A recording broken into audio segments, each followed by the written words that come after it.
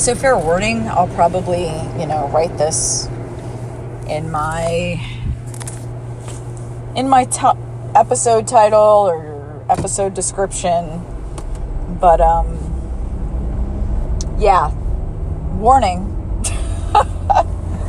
This is a rant. And I've called a friend I wanted to talk to about it, but they're not available, so it shall become a podcast. But I want to warn you, if you're not in the mood for a rant, and specifically it's going to be a rant about somebody saying something and me being affected, because that happened. But if you're not in the mood, just go to another episode or have yourself a great day doing something beautiful and that delights you. So I have applied for disability, and I don't know if I probably have mentioned it, but I don't know that I've talked about it. But there's all kinds of stuff in that, just that statement and that phase, that life, I guess. But I do not care to get into that right now. Oh, snap. It's between Maine and 6th.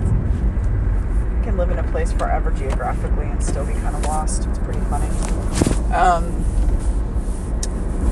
But yeah, the gentleman I spoke with, he is my case manager. I was on the phone with that man for 2 hours. Can you believe that? 2 hours.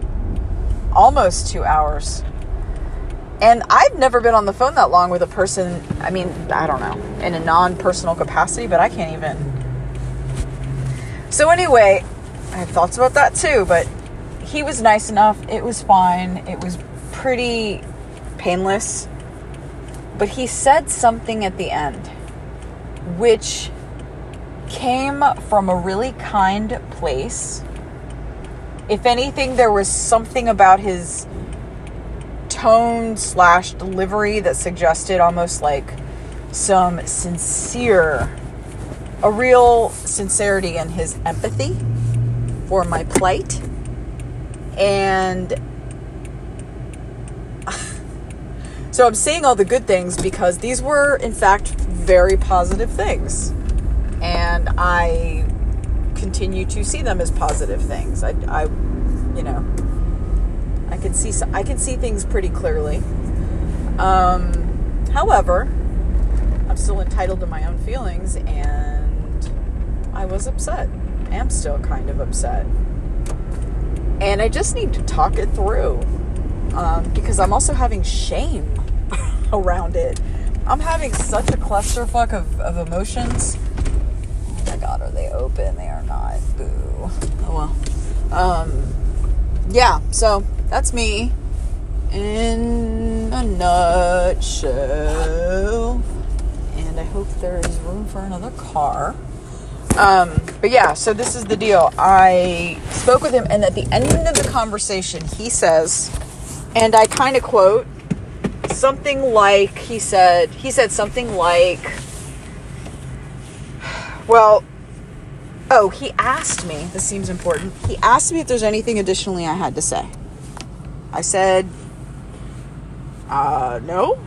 And then I followed up with, yeah, it was upon saying that, I said, well, I've never applied, I've never done anything like this or sought something like this, so I wouldn't even know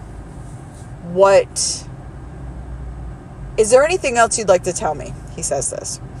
And I said, well, I've never applied for disability, or I said something like a little bit more, more neutral. I said, I've never done anything like this, so I wouldn't even know what is something worthy to tell you. What would be an additional something that would somehow either help my case or help you understand what's going on or whatever. And he responds to that statement, either responds or just says in his own time, well, he goes, you're brilliant.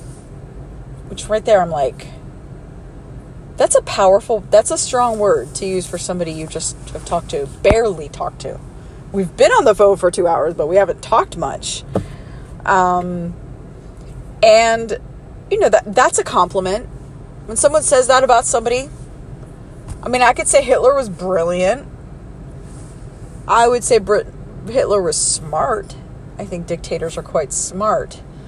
But somehow, when you say brilliance, I guess I'm building up brilliance here. You're talking about a light that shines, something that sees beyond the surfaces, something that can really stand out, distinguishes itself from some norm, right? Okay, I got that. But excuse me, he says, you're brilliant. He's like, you're brilliant, so smart. I just want you to know, I know you're going to get through this. Again, very helpful, very kind, positive. And I said thank you, of course, because, manners. But,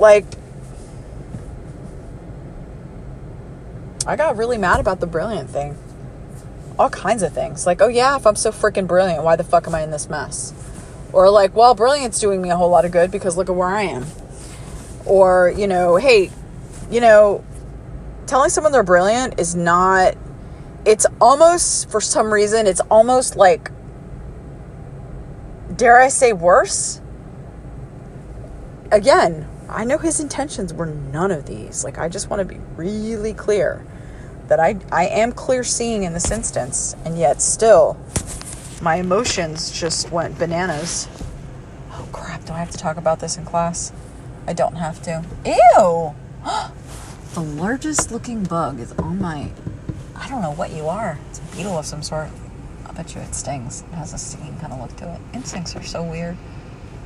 I'm not a fan of insects, but there are more insects than probably any other organism. We don't even think about them except people who study them. So,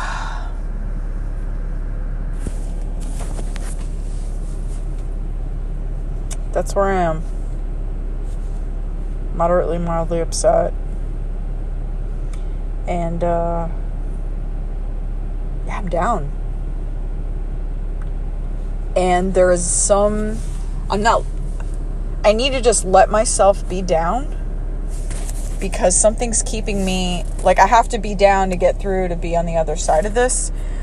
Being smart, or in this man's words, brilliant, in no way, I feel, helps me get better.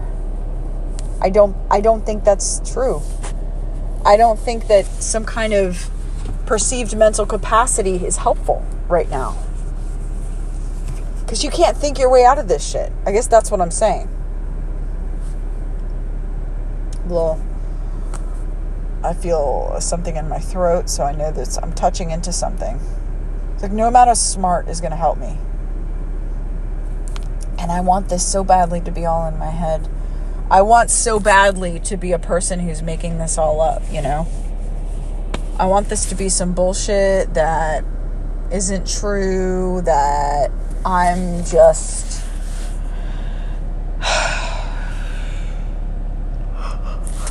I'm just hurting, man. I'm hurting and...